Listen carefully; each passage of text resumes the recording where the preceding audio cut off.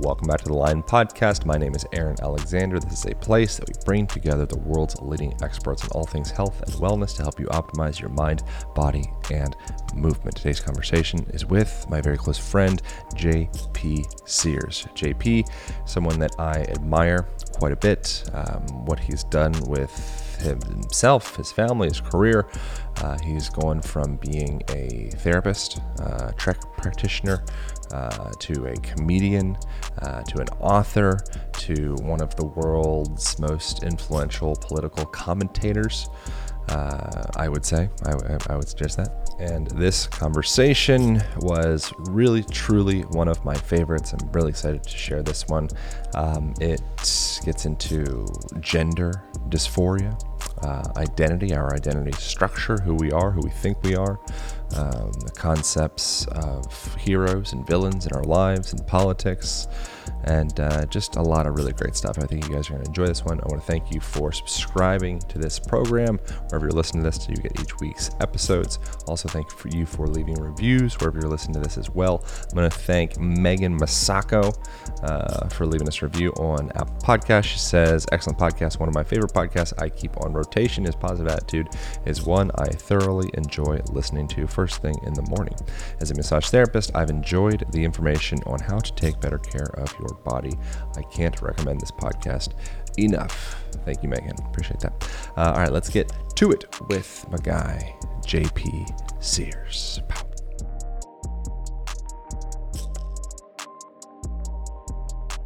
Is this place, what is the term? Self-sustaining? What is the term for these things? Yeah, self-sustaining would probably be the term. And no, it's not that. Do you have intention of going in that direction? Yeah, we do. Slowly moving in that direction. A couple of the steps that we've yet to take would be drilling a well. The barn roof is also set up for rainwater collection already. We just need to get rainwater collection tanks. So the water element would be part of it, and then solar would be the other big part of it.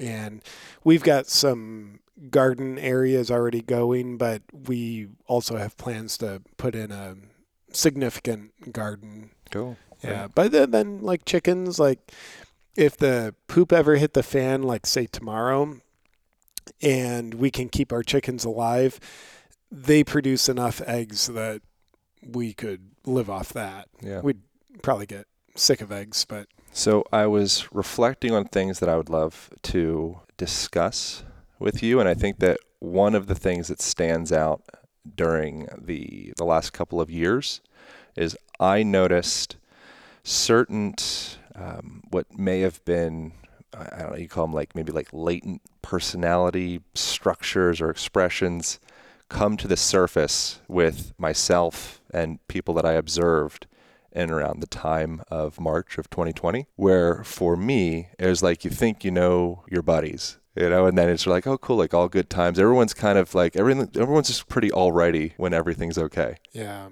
And then suddenly we're in this place of, what's perceived to be as a crisis point.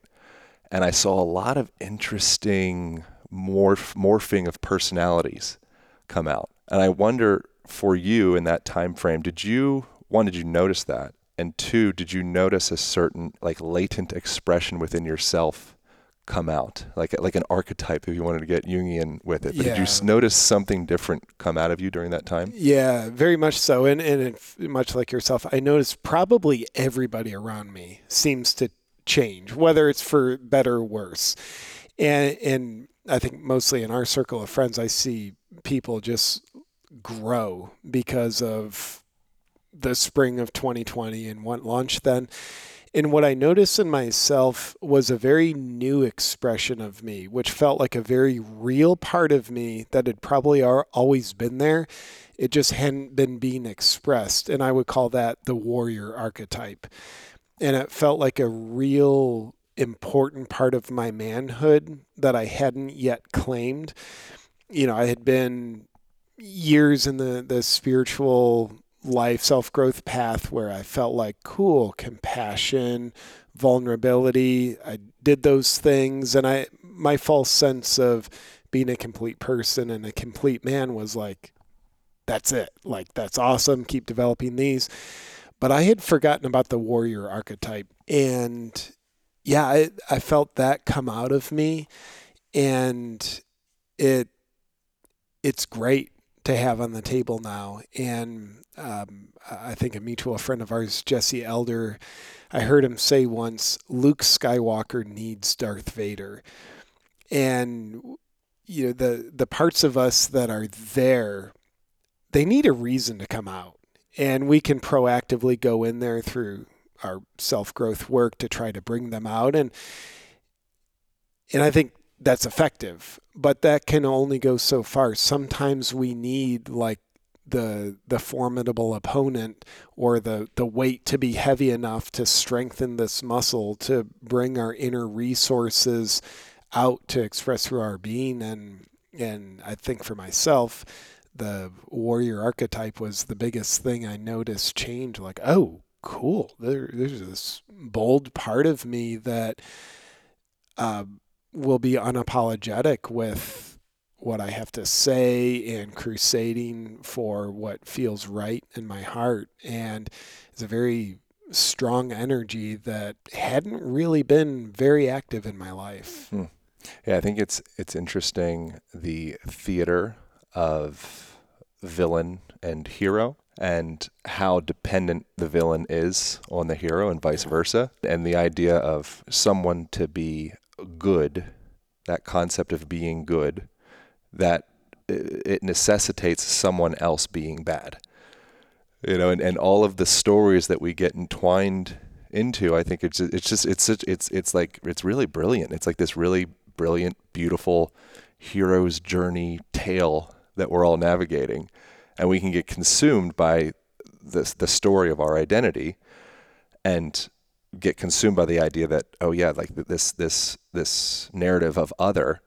But the reality is, if it weren't for those others, we wouldn't have the identity structure that we do around ourselves. I wonder for you, like, how is that for you, navigating that story of who is your other? Who is your villain? It's a good question. I would say the authoritarians in the world, maybe better said tyrants, that seem to have an agenda to try to control other people in a way that's not in their best interests, not for the greater good.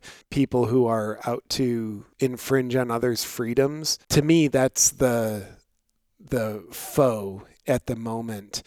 And like you said, like that has great historical, probably timeless roots in the archetypal system. And having that perception of them, I think that's created the catalyst for a new part of me to come out. And I also think it's really helpful to have the more spiritual context of like, and this is a game, but also not spiritually bypassing this beautiful gift of this reality where like, yeah, I'm going to be invested in this game because it feels like it really matters to me, but also having it in the context of this is all a perfect divine orchestration to help give us this beautiful experience of life and realize parts of us that we came here to experience. So yeah, tyrants, I think, would be the foe. Who do you think you'd be without the tyrants right now? Yeah, I would say weaker, and not like in a judgmental place, but just looking at like me from 3 years ago. It's like, oh yeah, that was a weaker version of me with a bit of his manhood self-castrated, where I bought into like, oh, a strong man shouldn't be bold and direct and warrior, like that's toxic masculinity. But yeah, who would I be without it? Weaker and with less of a sense of purpose, and also at the same time, I'd still be me. Mm-hmm. The sensation, something that I have experienced is, and I think that you've shared as well, is a sensation of feeling angry and not really knowing like what to do with that. And that's not just in relation to like, lockdowns and things of the sort.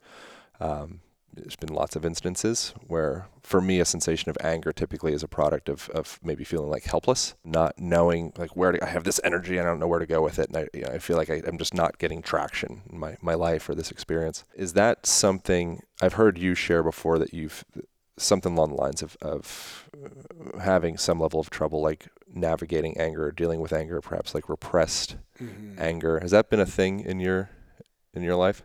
Yeah, certainly. I think at a personal relationship level, it's still something I very much am navigating and learning to be less bad at.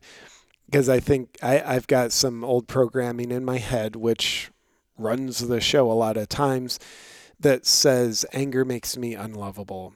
If I get angry, I'm unlovable. I'm a ugly monster. And if someone's angry at me, then I'm still unlovable and I'm a monster, or else they wouldn't get angry at me. And so deep-seated childhood perceptions, I think, put that in me. Then also, like, I would say it's weird because to me, functioning at more of a social level, like the work that I do in the world, where sometimes I'll notice like, cool, anger's really fueling this, and I welcome that. I think anger can be a powerful energy when it's used intentionally, and I would dare say used with a purpose. I think anger and no sense of like how to express this productively can really make someone feel very helpless. So for me, having anger fuel some of my work is actually way easier. But in a personal relationship where it's like, oh, now we have direct eye contact, and like it's just way more real than, hey, I'm making a video or doing something on stage. It's way more connective, and the consequences of anger feel more real. So I think that's where I notice still my real challenge with taming the dragon of anger, and taming it in the sense of welcoming it rather than repressing it, which has been my typical dysfunction with it. Are there places in your own experience where you still navigate a sensation of feeling either repressed or helpless? I know that's a very like piercing question that maybe it might be a little too soon. No, I love it. So places in my life where I'll feel repressed or helpless. Yeah. Yeah, the first thing that comes up is the sacred garden of my marriage. And intellectually, I could like outsmart what I'm about to say, but I'd rather just be true to how I am. Where if my beautiful wife is in a troubled place, she's stressed about something, upset about something, or going through personal challenges, or she's angry at me, but there's just like a big emotional charge where it essentially makes her probably feel unwell. I'll feel a lot of helplessness about that. Like, damn, like I don't know what to do, and I can't do anything to make her feel other than the way she feels. So, or help her. And like, of course, like it's her journey. It would be handicapping to help her. I want to support her. But that I noticed that a fair bit in my relationship, that sense of helplessness.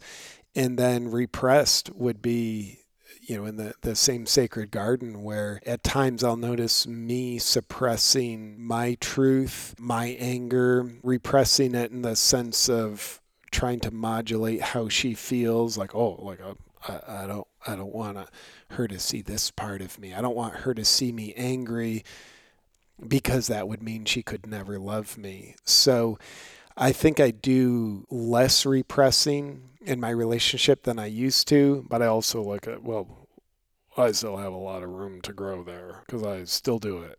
Do you know where you learned what sounds to be somewhat of like the savior kind of archetype? It sounds like that. And you certainly have expressed that on the internet over the last couple of years. I think a lot of people probably would look to you as somewhat of like a savior archetype of the world or the country, which I know might be a bit much to say, but it really is true in a lot of ways. Leave it to me to save the world. But it's interesting to see these childhood strategies manifest as adults, and we see these things as like, oh yes, it's just happenings. But a lot of the things, the way that we're acting out in our careers or acting out within a relationship, or on social media or any of that, really is we're being governed by this subconscious manifestation of something that was imprinted on us as like a little boy or a little girl. Yeah, I started doing a lot of inner child work on myself when I was in my early 20s. So, that was 20 years ago. So I started to recognize what I did in my childhood. Because, of course, as a child, I was a savior archetype. What's that? Rescuer. No idea what that even means. And have you identified with that? Idea? Is that like a...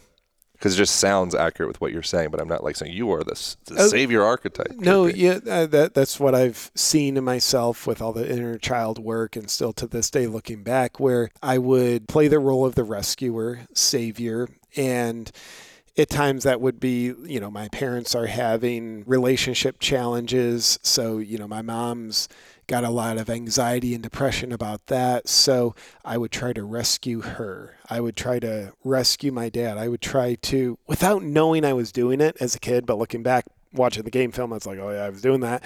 I would try to hold the whole family together. And part of that was through overt actions. Other times it would be what I repress about myself. So not saying any of this was effective, just saying it was the attempt of the young savior JP, where, if I had an emotional challenge, I'm upset, I'm sad, if I brought that to the table in a family that's currently experiencing times of trouble and disconnect, then the childhood perception was, oh, my emotional upset will just make things worse. It'll be more weight on the system that already can't handle its own weight. So I would emotionally repress a lot and basically put my needs on the back burner to the point where I don't even see them. I don't even know what they are, because unconsciously I think I viewed them as a burden that could threaten the only world I'd ever known, which was the globe of my family. So repressing some stuff is part of how I would try to play the role of the savior, and then doing actions trying to caretake my mom and sister and dad would be other ways. So it was active polarity, part of what I would do, and then passive polarity, part of what I just wouldn't bring to the table. So yeah, a lot of savior archetyping going on. So I think oftentimes, like I think I've exhibited quite a bit of that as well in certain ways. For a long time I identified with the moniker of like shoemaker with no shoes, where I was like always doing, for me it was like manual therapy and training and like helping with other people's mainly physical experience. But I wouldn't really treat myself to any of that. It was more like, as long as I am the therapist, then, I must be fine, because I'm in this teacher role. Yeah. And it further validates the savior archetype of, well, you're in the teacher role. So boom. Yeah. And a lot of times that can be, I think individuals in those roles oftentimes have like the deepest repression, or maybe some type of avoidance, or some type of like maybe perhaps pain, or some unaddressed aspects of themselves, and placing themselves into the savior or into the teacher or into the therapist role is a effective coping mechanism to continue kind of just pushing the buck back, and at some point we'll address that. But right now I'm the savior. 100%. It's the wounded healer archetype. Try to heal others in order to avoid doing the healing that you yourself have to do. In fact, in my early 20s, I started health coaching, and then from there quickly went down a track of doing emotional healing coaching. And I was doing work with my own coaches to do my own healing.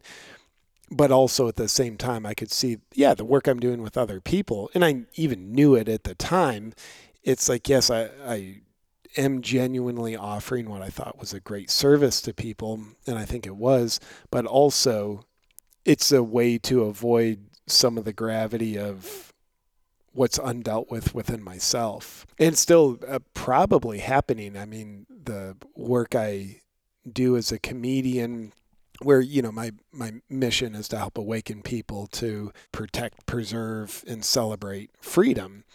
So given that that's the mission I use comedy to try to accomplish, it's still the savior archetype.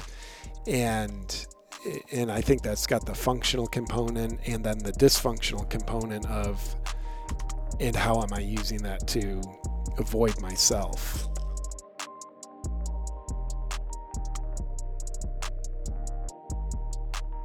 Very excited to share one of my absolute favorite fall-time beverages. That is Organifi Gold Pumpkin Spice. The reason I like this stuff so very much is because it helps me sleep, it helps me downregulate, it helps me heal, and it tastes freaking delicious. So it contains 12 different, what they would consider superfoods. A few of them would be turmeric, ginger, reishi mushrooms, turkey tail mushrooms, and several other completely organic ingredients to support your restfulness, your repair, and your recovery. You can get yourself a 20% discount by going to Organifi.com/align. That is spelled ORGANIFI.com/align.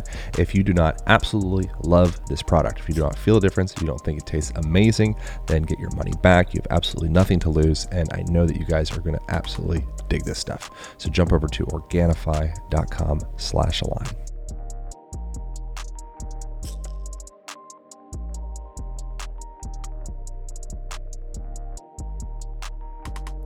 How often do you actively engage in steel manning the perspective of the, say, radical left, or just the left in general, or Joe Biden, or Trudeau, or any of these peoples that would be, perhaps in the category, if your life was a tale of, like, at least in the last couple of years, like the villain? How often do you engage in empathizing and really actively placing yourself into their positions? Yeah, it's hard to say the frequency, but... Or just do you? And what does that look like? Right, and can you? Yeah, I do. I would chalk it up to once in a while. Yeah. I was having, however often that is, I was having a conversation with Del Bigtree. He runs the High Wire. I love his work. I love his heart.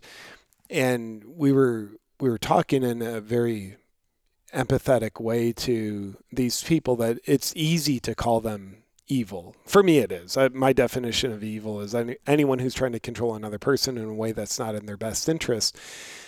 But just calling them evil and leaving it at that discounts what happened to them to make them want to control other people. And if we just live in the world where we pretend objectively they are trying to control other people, if we just live there, what I loved about our conversation is they've probably just always wanted to feel loved. And then if you look back at some of their childhoods, some of the information we can get about them, I don't know, Jordan Peterson's talked a bit about them. I've heard Gabor Mate talk about Biden's childhood, Hillary Clinton's childhood. And what you realize is you're looking at a wounded child who's now wearing an adult suit. So for me, there's a very real component of empathizing with a lot of these people, if not many, carry deep pain. Some of it's from blatant abuse and or never getting the love from their father or their mother that they always wanted and, quite frankly, deserved. And I think that empathetic heart, if that's a word, it's important to have. And also not excusing bullying or abusive behavior. Because we know typically people who abuse other people or abuse themselves. Hurt people. And that doesn't mean it's okay for them to hurt people. It means we can understand why they hurt people and understand that what they need more than anything in their personal lives is healing themselves. So yeah, it's weird because it's just easier to say, someone's bad, they're crappy. Like, cool. I think it's better framed to say some of their behavior is bad. Some of their behavior is crappy. And that's a wounded person. And being willing, I think, to take responsibility for yourself. And it's very easy to take responsibility. Well, maybe it's not easy, but it's more apparent taking responsibility for your role in a dyad relationship with one other person. And I feel like that's a really beautiful way to enter a relationship, coming from the lens of like, I'm responsible, and you are responsible. And we can collectively meet in the middle around there. And I wonder, it seems like the relationship that people have with culture or the government or our partners, it seems like they all share these lessons of reflections. And I wonder within that, what's an individual's responsibility to their nation, their culture, their community? Like, how does a person take greater levels of responsibility within their role as a citizen, from your perspective? Yeah, I think about that in terms of one part is self-awareness, another part is action. And I think self-responsibility is one of the greatest superpowers that we as mortal humans can ever have.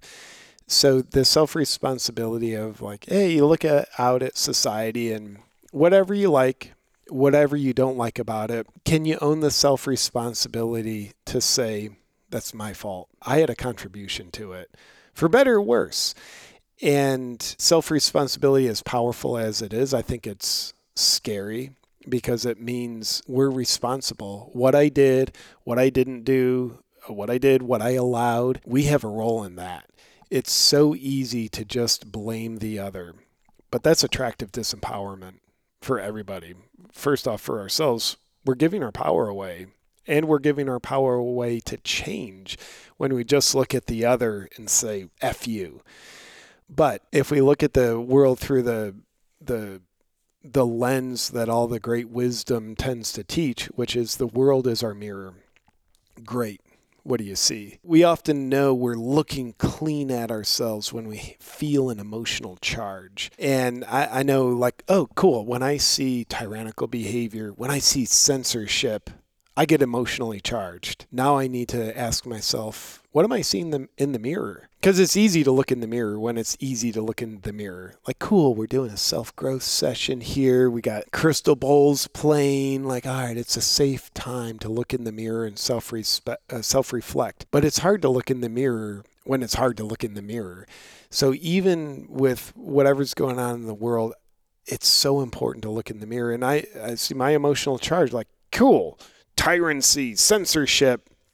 What's that tell me about me? And I could escape that question and say, well, I don't treat people tyrannically. I don't censor people. I advocate for them to speak their minds freely, preferably with respect. But my answer tends to be, I treat myself tyrannically. I censor myself. I mean, we already talked about how I censor my anger.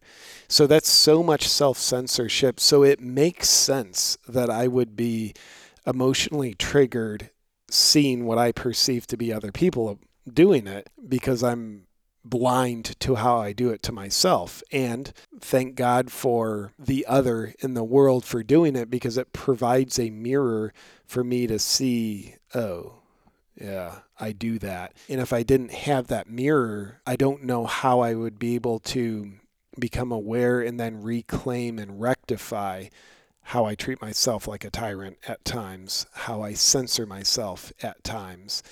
So how do you treat yourself like a tyrant? Part of it's kind of like this, if I'm not productive, then I'm not worthy. Right. That's tyrannical behavior. I'm not lovable if I show anger to my loved ones. That's tyrannical behavior. You better do this to be lovable. You better do that to be worthy, or even just nasty self-talk like, oh, JP, you idiot. Like, how could you do that? Or that video sucked. What the hell's wrong with you? So there's a lot of tyrannical behavior. And the past couple of years, I've been able to see a lot of it. Still, sure, a lot's in my blind spots, but I've been able to see a lot of it and get myself out of the jail more than I otherwise would have been. So I think there's the self-awareness when we experience the other. And then there's the Gandhi's wisdom of what's the action? What's the change we want to be in the world when we're looking out at society and wondering what we can do? I think first off, we have to be self-aware. Otherwise, our actions will go through the motions of being the change we want in the world, but we won't be vibrating at that frequency. So, for example, of what my delusional thought is on that, I could crusade for freedom. And without the self-awareness of how I've treated myself as a tyrant, censored myself, I would be vibrating at the frequency of tyranny and censorship if I'm still doing that completely unchecked within myself.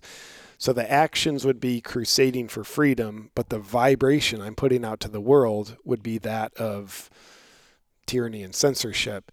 But I think when we can have the self-awareness, reflect, what am I seeing about myself in the world, then we can maybe up-level our frequency to help match what our outward actions are striving to create. Yeah, I like the idea. I feel like a reasonable compass a person could navigate their life through is being curious about things that ruffle their feathers. Yeah. Because there's probably something there. And that tends to be what we want to look at the least. Correct. Yeah. It's like whatever you think the opposite.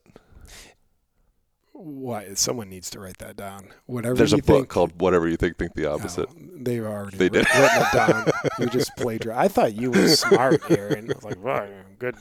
No. But yeah, I mean, isn't that true? Before we were recording, we were talking about relationships. And it's like, cool, in a relationship, we know that a relationship can actually become self-destructive. Some relationships do. We also know relationships, they all have challenges. And those challenges, they can feel terrible at times, but they can be in your best interest. They can be a catalyst of growth.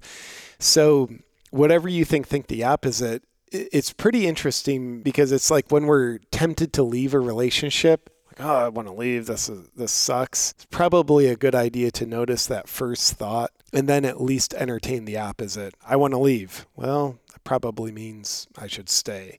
Do you have any tactics? That was what we were discussing before, and it's one of my greatest curiosities. Do you have any personal tactics to understand the difference between maybe like an addiction or a compulsion or some type of complex or pattern that really isn't necessarily maybe like serving one's highest good, and how to differentiate that from like, no, this actually just is your true nature and there's nothing to fight. It's like actually go deeper into this, what you may have categorized as complex or addiction or whatever the thing may be. Or another way of thinking about that is, how does one know when they're in a perhaps some trauma-bound relationship, to somebody else's terminology, and to know the difference of, okay, we're actually hurting each other in this relationship, or have enough self-awareness within yourself and then the collective relationship to say like, oh no, we're actually right at the edge of the good stuff and we need to lean in to access greater liberation. Do you know what I'm saying? Yeah, and basically, no, I don't have tactics. I get incredibly confused. Yeah, me too. Curious. But I think at best I have clumsiness because it's like all those things. I try. I try to navigate them. So I have at best some clumsy tactics. I think one clumsy tactic is I try. It's like, cool, like let's earnestly try Avenue A, and we'll put in good effort for that and see where that gets us. And then probably, I mean, there's no substitute for that, and that takes patience because it's like, all right, we're not going to have an answer right away, and any answer we do get, it's not going to be clear. It'll be super murky at best.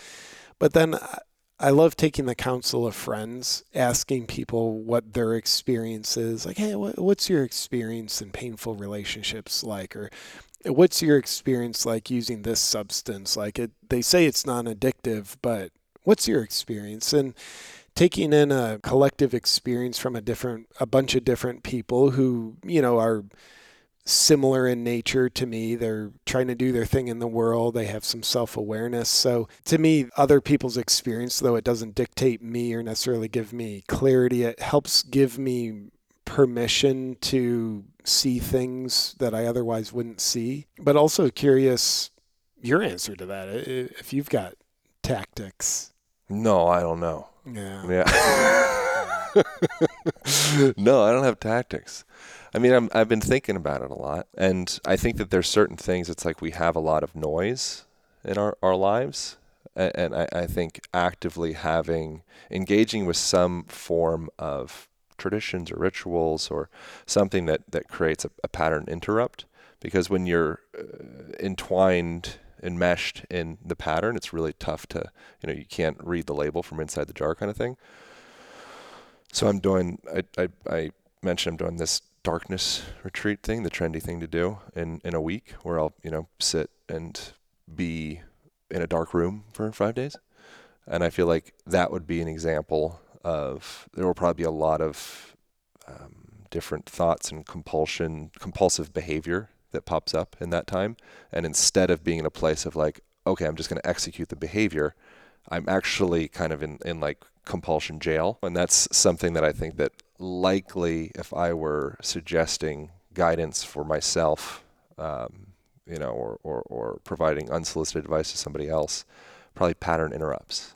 Yeah, that's probably very wise. I know, as you mentioned, the pattern interrupts. One of the best things, like when my wife and I were maybe in a challenge, and it's like the more we communicate about it, the worse it gets. It's like, we're inside the jar. We can't read the label. But then if I've got to go out of town for the weekend, I'm cool, I'm away, a lot of space, big pattern interrupt. And a lot of times I'll come back with a lot of clarity of like, oh, this doesn't really matter. And I can see like, oh yeah, I didn't think I was emotionally charged or projecting, but now like by Sunday morning, a couple days away, it's like, no, I see it now. It's like I feel more clarity in me, and I can feel the emotional charge out here. So for a man who claims not to have tactics, I think your pattern interrupt one that certainly registers as and pretty significant. And I think also, and I think this comes in relation to the whole like the otherness and the like kind of the binary nature of maybe the country, what seems to be the last couple of years. But really actively, authentically placing yourself in the shoes of your opponent or adversary or villain or whatever the thing is, but not just doing it as like really doing it, and also acknowledging that you also are the villain. Yeah. And really being with that, like, how am I the villain? And that's something I wonder. What do you think? Because I'm sure, Trump and Biden and, Trudeau and all the people, they know you probably very well. What do you think their perception, maybe not Trump, well, maybe Trump, but what do you think Biden, Trudeau, and the people that would kind of represent that side, which again, I think eventually, ideally, maybe the sides is a quite valuable way to function. It's just, a part of the stew. It's important for it to be there. Or maybe there's a way to dissolve that, or, I'm not sure about that. But what do you think their perception of you is? Yeah, I appreciate you thinking that I would even be on their radar. I'm sure you are. You have to be. I don't know about that, but yeah, I mean, if I pretend I'm seeing JP through their eyes, I might see a guy like, oh, he's arrogant and he says the things he knows will get him attention. I might see a guy that's reckless, like, oh, he's just saying thoughts that'll get him attention, and they're maybe not that well thought out. Might see like, oh, there's a rebellious guy. He's just railing against the establishment because he's a defiant inner child inside. I would say if I had to just pick one word, I'd probably see rebellious defiance. Yeah. Yeah. I wonder, what do you think? There's a couple things. One, I recently learned another term from Jung. I was kind of prepping with some like Jungian archetype stuff for this conversation. Well, I read the dictionary before our conversation, Aaron. Yeah, exactly. And in that exploration, one of the terms I learned was, I have it written down here. I think it's enantiodromia, which essentially is like the idea of if an individual veers into like an extreme end of their pole, they essentially morph into the opposite. And it's an interesting thing, I think, with you. You've gone through your own version of enantiodromia, I think, with like, if you look at who you are now and what you've come to represent and whatnot, which I don't, whatever that is, but who you've become, I think, is quite different seeming than who you were 10 years ago. Yeah. Being like the ginger spiritual guy. Yeah, I mean, like American flag, muscles, truck, farm, fucking America. Like, it's completely different. Yeah, and politically speaking, the kind of spiritual dude that tends to be someone thought of on the left, and the freedom-loving guy tends to be someone thought of on the right. It's interesting. And then even the past couple of years, I think I've just reached a point of antrodromia where some of the work I've done has been like, hey, I'm representing freedom. I'm standing for what's important to me. Some of my work has also been criticizing what I think doesn't work in society. Cancel culture, tearing other people down. And I noticed the past month, I'll tell you how it happened, that my work had gotten too bashy of leftist garbage, cancel culture, the lunacy of like, hey, if you're a biological man and want to use the women's restroom, like, let's just pretend biology doesn't exist. So I always love what I'm standing for, but I noticed I'm doing a lot of bashing and criticizing the other side.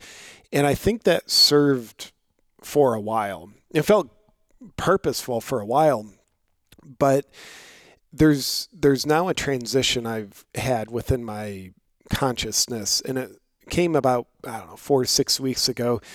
I'm part of a men's group with some of my best friends on the planet, and we had a men's group one evening, and we're doing an exercise of helping find each other's blind spots for them, where it's like, hey, Aaron, I'm going to share what I think is working really well for you and what I don't think is working well. It might be projections, but this is an open space where you get to just receive it and decide for yourself if this is true for you.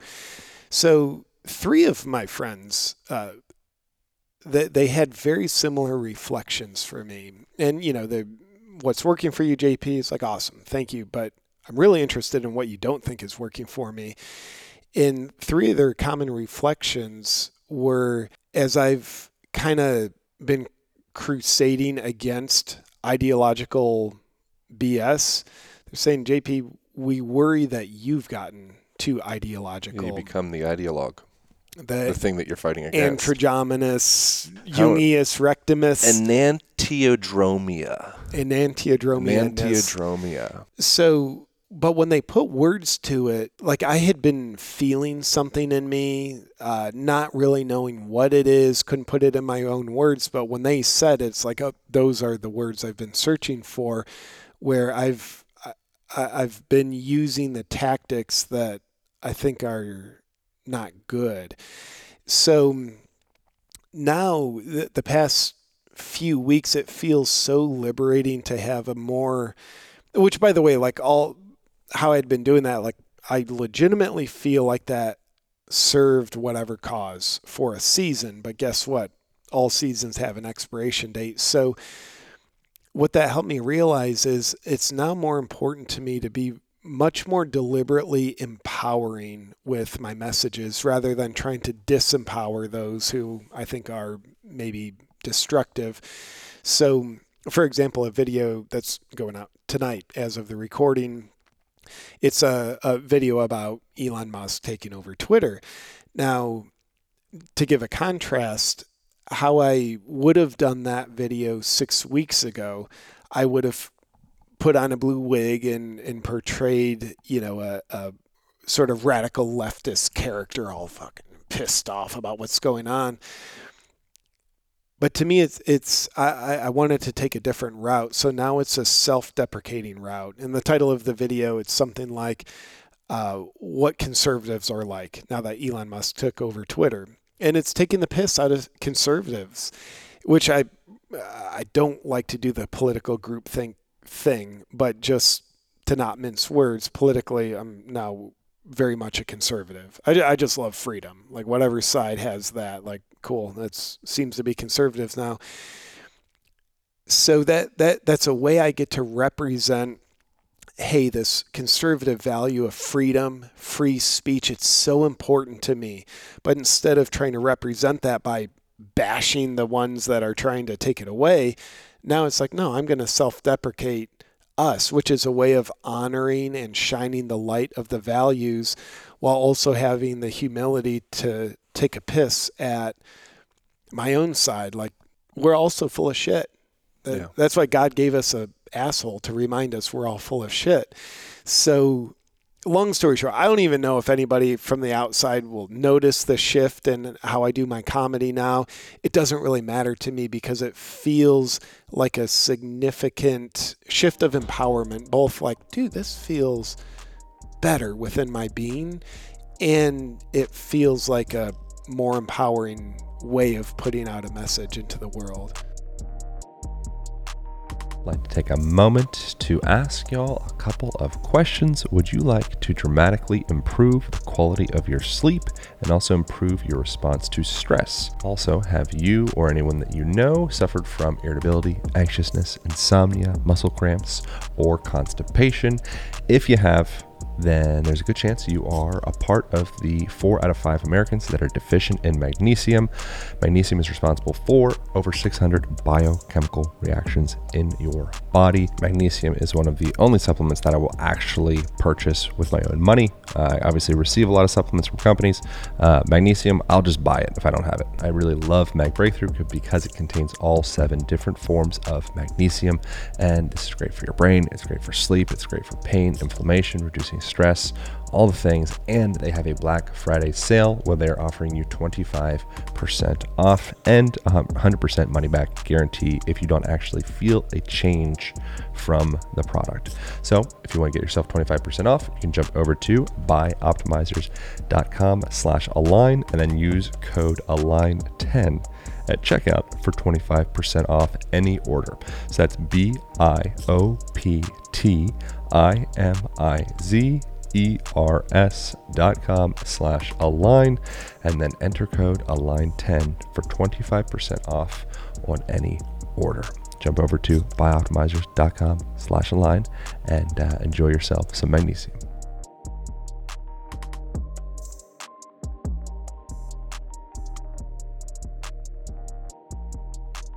What do you feel the benefits of censorship are?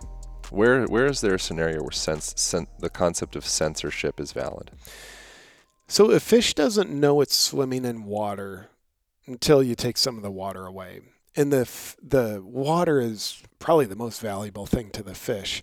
So the main benefit of censorship that I see is it teaches us to value our freedom.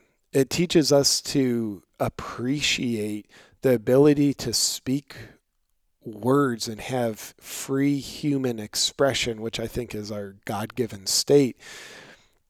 And man, I say it often, I'm grateful for censorship.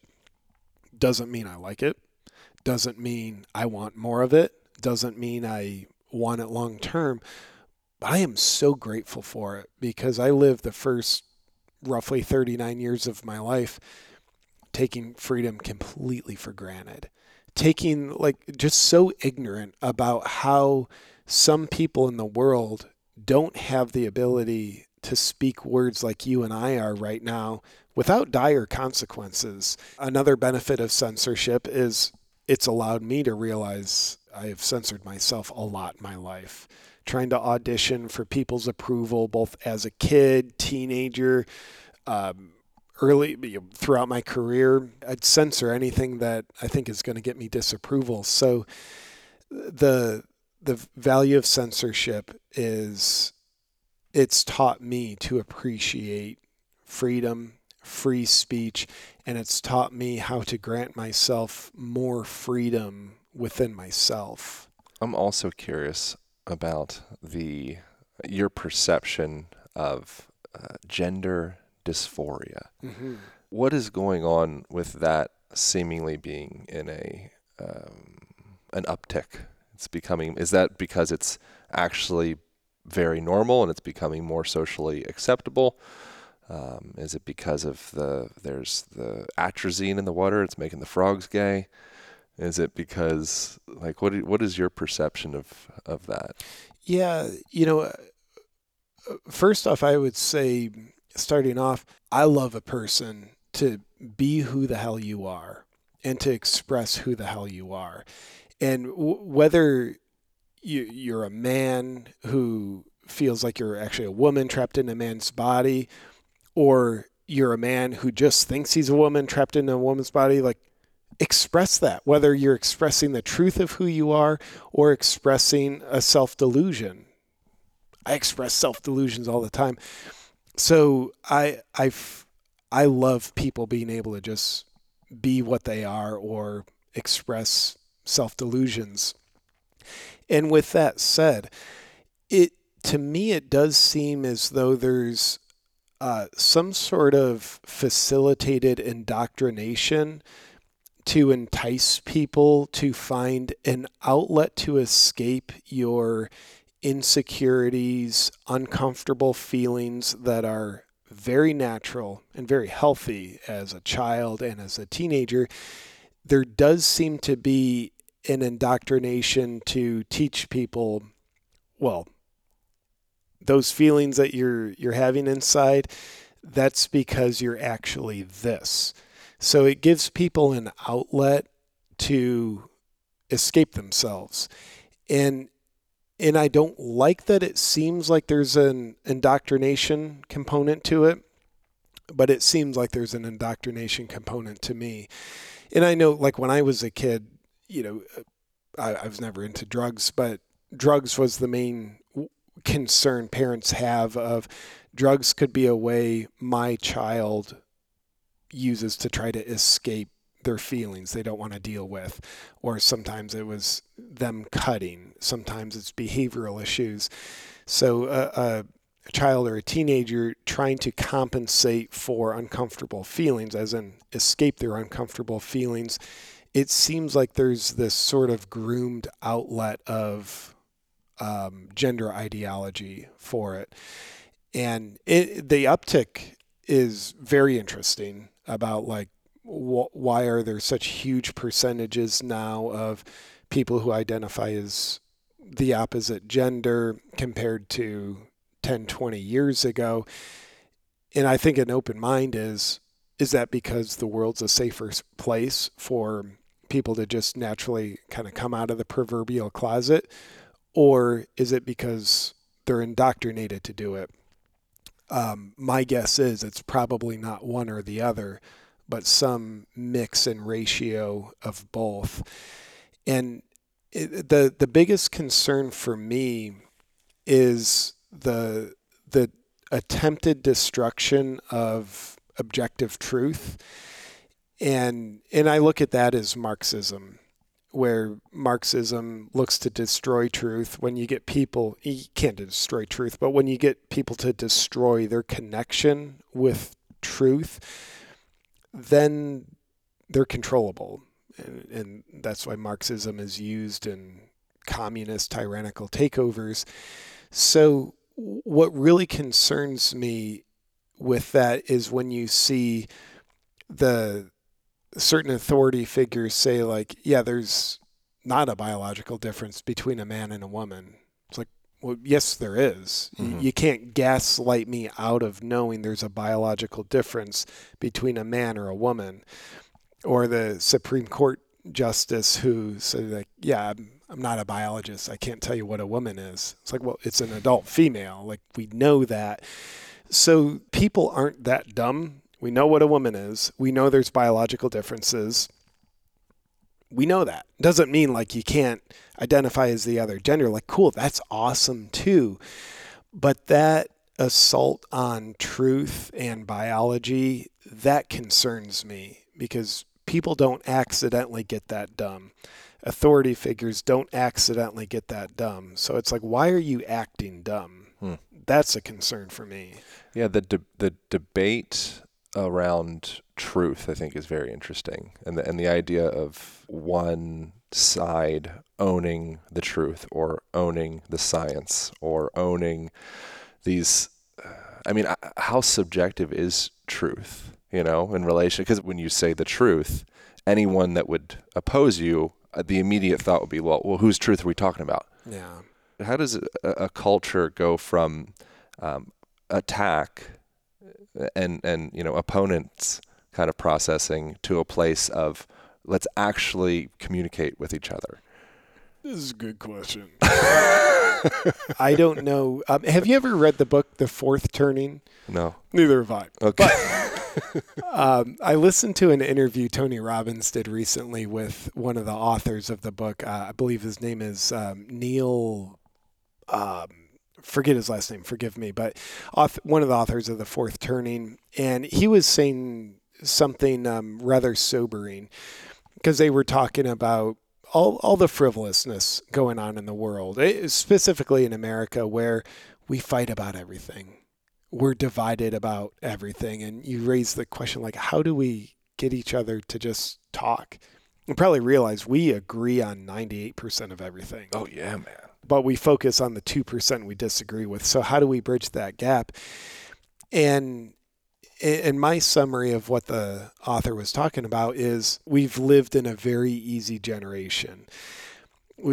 Everybody's probably heard the old scenario of strong men create good times. Good times create weak men. Weak men create hard times. Hard times then create strong men.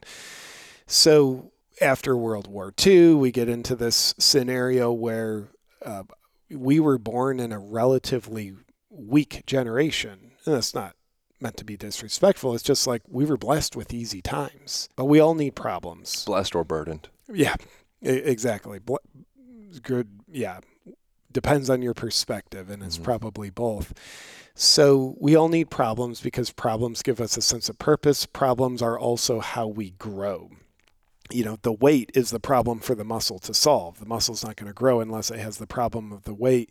So we seem like, I think we've manufactured problems that don't really matter. So what the author was saying is how we get out of this based on the historical patterns we've been in. Because what we're seeing, he was saying, like, we think we're in something new. It's like, dude, there was a worldwide lockdown and people are fighting about genders and which way's up, which way's down, and snow doesn't exist. He's saying this isn't unique. This has all happened before. So based on historical patterns, here's how we get out of it. Either a civil war or a war with an outside nation. Fuck. By the way, I hope there's another outlet. But why would either a civil war or a war with an outside nation, be it Russia, China, wherever, why would that get us out of it? Because that would give us something that really matters. And we can unite over what really matters. Or aliens. Aliens would be great. That'd be my hope. That'd be sick. I wonder if they're going to come tonight. Dude, that'd be so sick.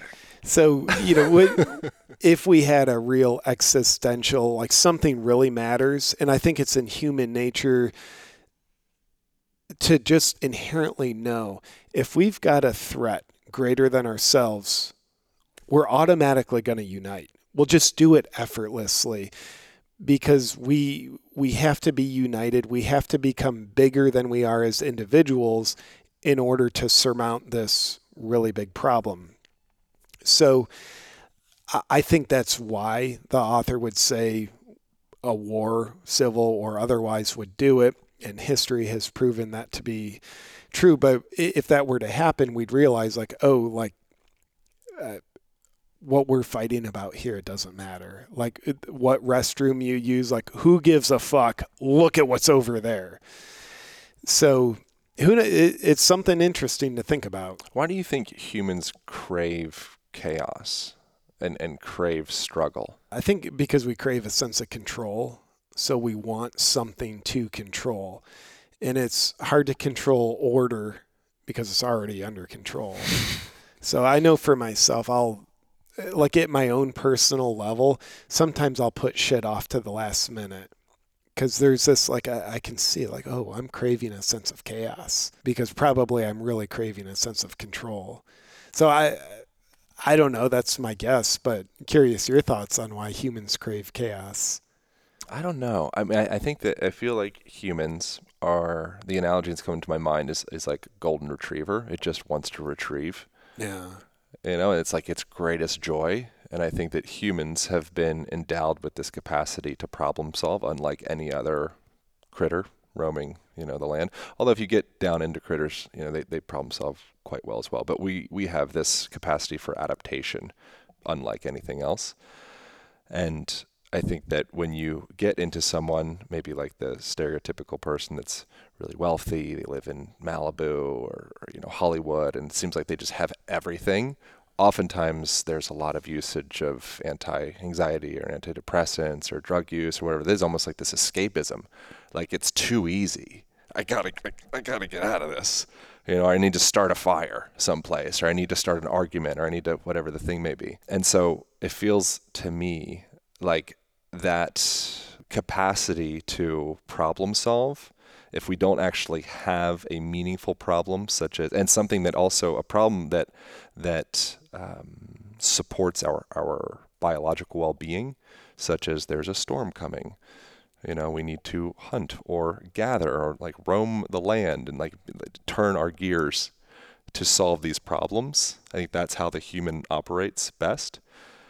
But if you outsource all of those potential more like quote unquote like natural problems to technology, and then we don't have any more natural problems to solve, we have all of this bandwidth, this problem solving bandwidth that's going to go towards something.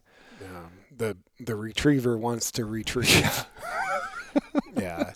I think that I like how you bring sort of the biological, I would call it self-preservation instinct into it. Like, we need problems, but if they're all solved through technology or ease of living, then what? I also think there's the self-realization instinct with the self-preservation, and I think the self-preservation says, I need to solve problems in order to survive. If I'm not solving a problem, like I'm being complacent, so the wolves are going to get me or I'm going to starve. But then I think the self-realization instinct knows that happiness comes from growth. We just want to grow as individuals emotionally, mentally, and spiritually. Once our basic needs are met, then we can entertain growing as people, evolving, and we need to solve problems in order to grow. Just to put it simply, I think there's plenty of worthy problems to solve. If we were to magically be on track with our life purpose, it's probably going to be having us contribute in some way to a cause greater than ourselves, whether that's our family, community, country, getting drinking water for villages in Africa. So I think that's a great way to put that problem-solving energy with our self-realization needs. But if we're not on that track of my life purpose, solving problems to contribute to the greater growth of the world, then we're probably unconsciously either looking for problems that aren't going to take us in a contributing direction, or we create the problems. Yeah. I wonder something else I found to be interesting, and it was particularly in relation to the Jung stuff, is I wonder where our story of God falls into our relationship with our country, our relationship to our career, our relationship to ourself, our relationship to a sensation of aimlessness or like ever-present lurking anxiety or feeling fulfilled, all of the things. It seems like historically there's been this concept of God that cultures and tribes would kind of organize around. And then, back, I don't know, maybe in like tribal times, maybe, I think it was probably worshiping of like animism in nature and things of the sort. But that was the prominent thing. Mm-hmm. The church, there's no building in the town higher than the church. And I heard Esther Perel in her book, Mating Captivity, I think she said something along the lines of like, at one point, God would be the, kind of like the highest force. That would be like the greatest fulfillment. And then we'd organize our relationships around that. And, now it's kind of like the relationship, finding your marital partner. And they're going to be your lover and your best friend and your business partner and all of these things. Do you have a relationship to God, JP? What does that mean to you? Yeah, I think I do. For many years, I've sort of had a mantra that says, can I let what wants to live through me live through me? And where those words take me is a place where I do my best to listen to a call that comes from hopefully beyond my own thinking mind, a call to purpose generated from above, what I would call God. And part of that means I have to look at what I want, what my ego wants for me and my life. And on my good days, I'll surrender that in service of the higher purpose that wants to live through me. So that higher purpose, I think it comes from God, and I don't necessarily put that in a lot of religious terminology, though maybe it could be translated into religious terminology. If you had to define God, how do you define God? My feeble definition would be all that is. And then my footnote to that, to sort of acknowledge relativity with the definition, would be the source greater than ourselves. So that's what how I look at it. And I think the more I'll own it, the more I can ask and listen for guidance from that source, and then have the courage to live it to the best of my ability, the better life seems to work out for me. So yeah, long story short, I think I have a relationship with God, and that's a bit of my interpretation. It's weird. Yeah. It's such a strange, even when I say I notice certain like sphincteral clenchings manifest as a product of even recording, a sentence around God, because all these question marks come up, like, what does that mean? I know that there's so many, barnacles attached to that word or concept or idea. It's an interesting thing that the thing or entity or what have you, that has been, probably held in the highest regard for a very long time. Me as a 30-something year old dude in 2020, whatever year it is, it's like a really uncomfortable terrain to navigate. It's a little strange. It is strange. I think it's great to have humbleness around our relationship with God, in the sense of like, we don't really know. How can we really know? Well, you and I don't, but some people do. They definitely say they do. Yeah. They do though. Yeah. You're saying they do know exactly what God is? Yes, to them they do. Oh yeah. So that'd be the lack of humbleness, in my opinion. Maybe. Yeah, maybe. I don't know. I guess I don't know either. But I think there's a beautiful blend of humbleness, of I don't really know, yet also unapologetic sincerity with, and I'm going to go after it the best I can, in the sense of connecting and interpreting what God is, but probably always holding curiosity around our own interpretations. Like I used to look at all religion like, these unevolved dogmatic bastards, like what the hell. And I got in the spiritual lingo, and it's like, dude, this kind of actually makes more sense to me, and also further validates these dogmatic religious people. And now the past couple of years, not that I'm a religious scholar, but I'll get in touch with what are probably considered to be much more traditional Christian values, and I'm like, bet that makes a lot of sense to me now in a way that it didn't to me 5 years ago. And maybe having a child has changed something, but maybe just getting older and slightly less dumb allows me to see maybe a little bit more clarity of the fruits that some of those folks have been talking about that my own bias just dismissed as old dogmatic stuff. But yeah, it's very interesting.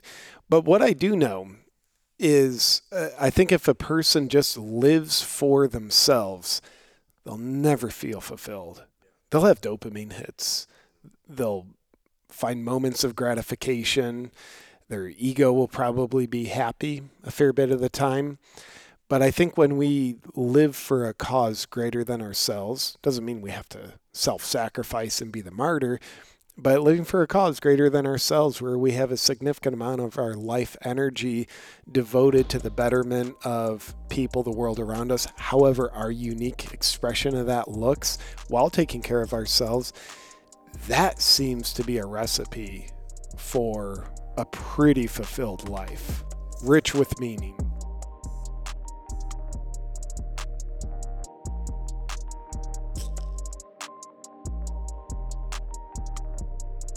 I'm going to take a moment and share about something that has absolutely knocked my socks off, and I was quite skeptical about in the beginning. That is utilizing exogenous ketones as a fantastic source of fuel, as mental clarity, and it also reduces appetite, which is kind of an interesting side effect as well. I've done a whole podcast episode all about the benefits of it. I really love using it before a podcast episode. I just drank a bottle before reading this ad, actually, and it does an interesting thing. It induces that similar sensation that you'd have after doing an extended fast and your body transitioning over into ketosis. And it's like a almost euphoric, upbeat, energetic, cognitively clear sensation. It's highly recommended. I would just give it a try. If you don't absolutely love it, no worries, you can get your money back. But I think it's one of those things, it's supportive to have in your toolkit. So the company's called HVMN. The drink is called Ketone IQ. I recorded a whole podcast with the founder of the company and got into the deep details of what the heck is going on with this. And I think you guys are going to dig it. So go to hvmn.com and then at checkout, type in the code Align-20 and you will save 20% off on your purchase. That's hvmn.com, and then at checkout type in ALIGN-20 and you will receive 20% off your purchase.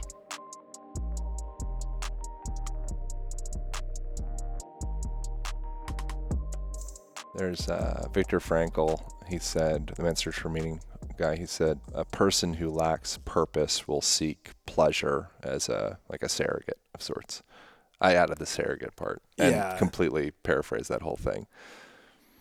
And yes, dude, I'm just curious if you think about some of the more purposeful moments, times in your life, was there always pleasure there? Interesting. Typically the pleasure would be, I think there's an interesting reciprocal relationship. Oftentimes the deeper purposeful experiences, there's not pleasure in the moment, but then there's this greater sensation of pleasure that hits deeper in the aftermath, compared to the inverse where it's high pleasure in the moment and then oftentimes a lull on the other side. Yeah, my experience is the same. So I think that paradox that Viktor Frankl mentions, where are you seeking pleasure or are you seeking purpose? And if you're seeking pleasure, you'll probably find very little purpose long term. If you're seeking purpose, probably find very little pleasure short term, but probably long term, a lot of pleasure comes on the other side of it. Do you feel like your life is on purpose, as on purpose as... I would imagine you probably have old programming that suggests that you could be doing more and you're not actually like living to your full potential. I would guess, but I mean, I could be totally wrong about that. Do you feel like where are you at in your fulfillment of being with or achieving your purpose in this life? Yeah, like in the moment, I feel like a 8 or a 9 out of 10. That's pretty good. Yeah, I'm grateful for it. I feel very on purpose in terms of my work, being a parent to my little boy. I feel tremendous purpose. And I also, my relationship with purpose, what I've learned is like it grows and evolves and just gets bigger and therefore seems to change. So what I do know is what gives me so much purpose now, if I kept doing those exact things, like, dude, this is the formula. I release this many videos a week. I do this many comedy shows. I spend this much time with my son. Let me lock in that formula and then only do that for the next 10 years. Probably wake up in 10 years and be like, dude, my life is not very purposeful. Yeah, that sucks. But it's what gives me purpose in the moment. And I think part of surfing the wave of purpose is realizing the wave's going to change as you navigate it. So can we have the awareness to feel the changes as we go? What do you think it will take to get culture, at least in, say, the United States? I don't know enough about other cultures to have a meaningful anything to really say about it, but get North American culture to a point of trusting media again. Yeah. Is it redeemable? I don't think it's redeemable, and I don't think it deserves to be redeemable. To me, a goal of trying to get American culture to trust media again, that's not a worthy goal. To me, the goal is how to get people to listen and think for themselves and trust their own perspective. Because to me, the sort of from a consciousness standpoint, the idea of trusting the media is all about outsourcing your truth. I think it's great to entertain the media. I'd love for the media on the whole to get to a place where we can look at them and say, it seems like they give a pretty earnest effort to be journalists and present information. Cool. That'd be awesome. And with that information, let me draw my own conclusions. But now the media, it's very little presenting of information and largely presenting opinion with maybe some information in the middle that's hard to decipher. So I think the goal is to get people to trust themselves and think for themselves. How does a person begin? And we'll wrap up soon because you have child duties. I do have child duties. Your child duties. I guess in closing, like, what do you think the world needs right now? Like, if there was something that at an individual level we could start to engage with, like, what can we do at an individual level to live a more fulfilled life, to live a life in greater purpose, just to feel connected to something bigger than ourselves? Like, how does a person start that process? Yeah, I think the way not to start the process is to think about, how do I do 10,000 steps all at once? But your word of start the process. So what's the first step, and therefore the most meaningful step? For me, it goes to be kind. Be kind and be very generous to people. And I'm not talking about like, dude, like to 10,000 people at once. No. Like, be kind to the person in front of you. Go out of your way to be generous. Could you stand at the door 10 seconds longer because you see, an old woman coming, and it's just going to, even though physically opening the door might not actually help her, it's a gesture of kindness that will probably impact her more than the physical act. We're very impacted by kindness, even if we don't need the help. It means a lot to people. And I know in my day, when I'm intentionally going out of my way to be kind with my wife, my son, or someone at the coffee shop. Your adversary? My adversaries, absolutely, when I'm not stomping on them. Yeah. It's weird how fulfilling it is to be kind. And we know fear is contagious, but kindness is also very contagious. Not only does the moment of kindness matter, between you and the other person, but it sets an example for other people that we probably won't capture and be able to measure, like what was the impact on other people with our kindness, but it has an impact.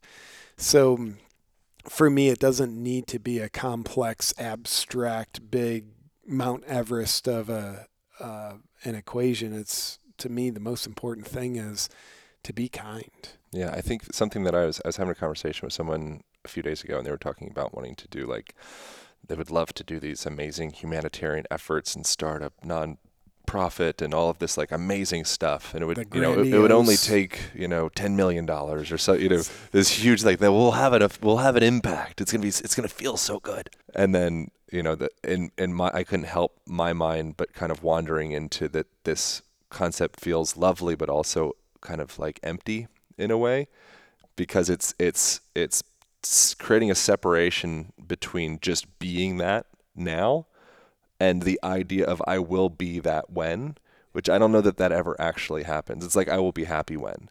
It's like I don't think that it works that way. I think it's what's your operating system that you're presently governed by, and how do you start to investigate that.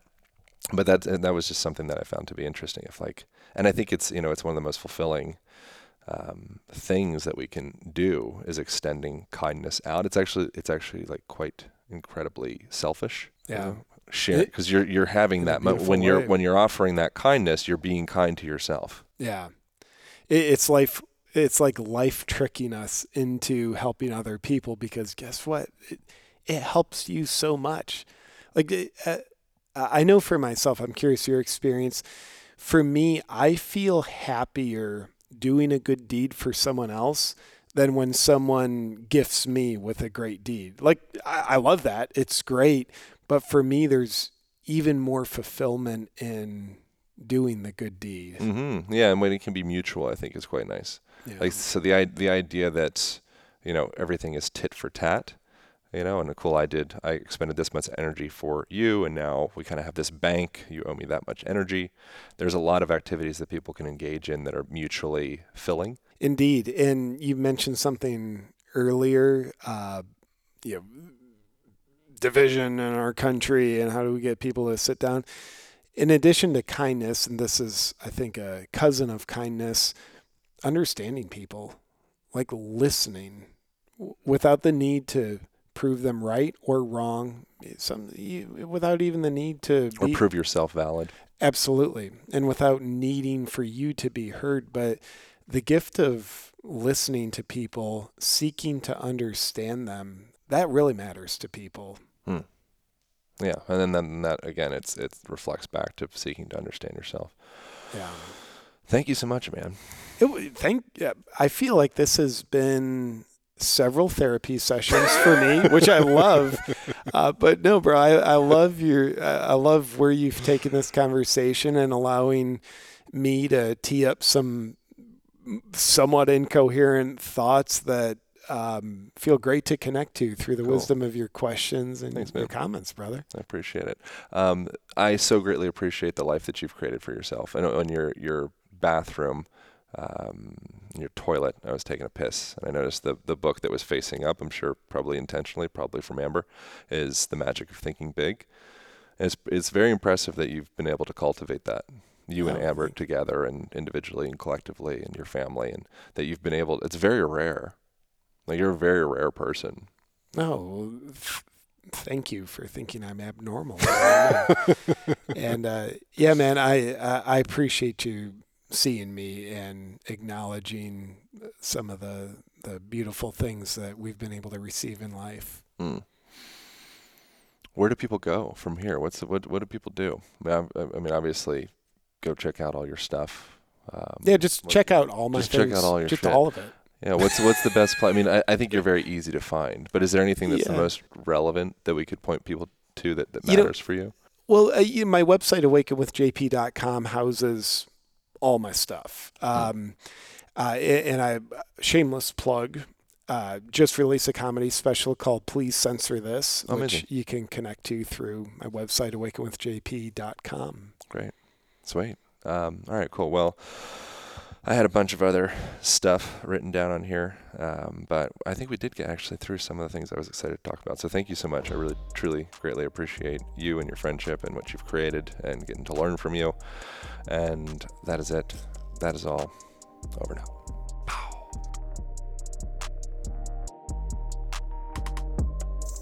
Hope you guys enjoyed that conversation. If you want to see the video to these podcasts, you can jump over to the Align Podcast YouTube page and check this one out. Particularly recorded it at JP's Ranch in Texas, out in the barn. It's very cool, really beautiful, very aesthetic, and I think you guys would dig that as well. If you want to share this conversation, if you thought it was relevant and important to share, you can tag JP at JP Sears. You can tag myself at Align Podcast. Thank you once again for subscribing. Thank you for leaving us reviews. Thank you for doing you. And I will see you next week.